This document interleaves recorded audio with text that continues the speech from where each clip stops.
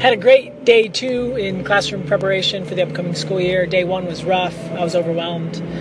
Moving into a new classroom, there's just so many possibilities of where things could go and where things should be, and just a lot of choices I had to make. And today was much better. Definitely starting to see the room take shape, starting to have a little more of a vision. Margie Culver, Love of Xena on Twitter, she came and she helped.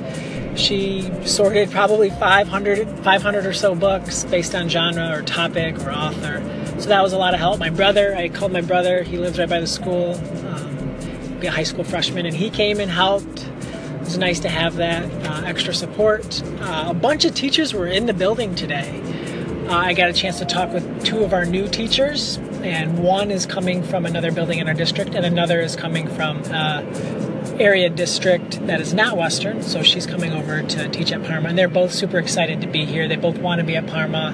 They seem really excited to join our family, to meet their students. Their rooms were looking great. I was taking some mental notes of things that I can steal from them. I'm excited. The school year is coming.